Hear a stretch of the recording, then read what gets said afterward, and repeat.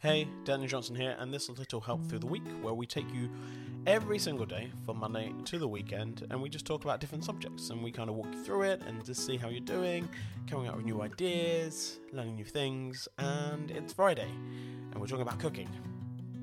Well, normally on a Friday evening, definitely, I love a takeaway. You know? I bet you like a takeaway too. A pizza, a Chinese, an Indian. Oh, we had some sushi actually once. That was amazing. I love that. But there are many meals to be cooked throughout the day. It doesn't always have to be for dinner, so you can still do takeaway Friday, and that is completely fine. But maybe you're going to cook a nice breakfast. It can be absolutely anything. I think we talked about pancakes, or you can cook a nice fried breakfast or beans on toast. I know that doesn't really count, but that's still kind of cooking. But you kind of could do it a little bit like special, like a cheese on toast kind of thing. You know, you might think that's easy, but it's always good to be able to do it quite well. And you'll find out different ways of doing those very simple cooking jobs.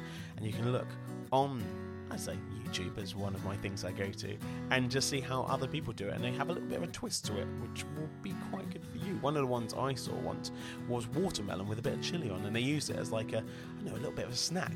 I thought, what? I'm never going to have that. It was amazing and mind-blowing. So, always sometimes go out of your safety comfort, your safe zone where you feel like, oh, I can definitely do that.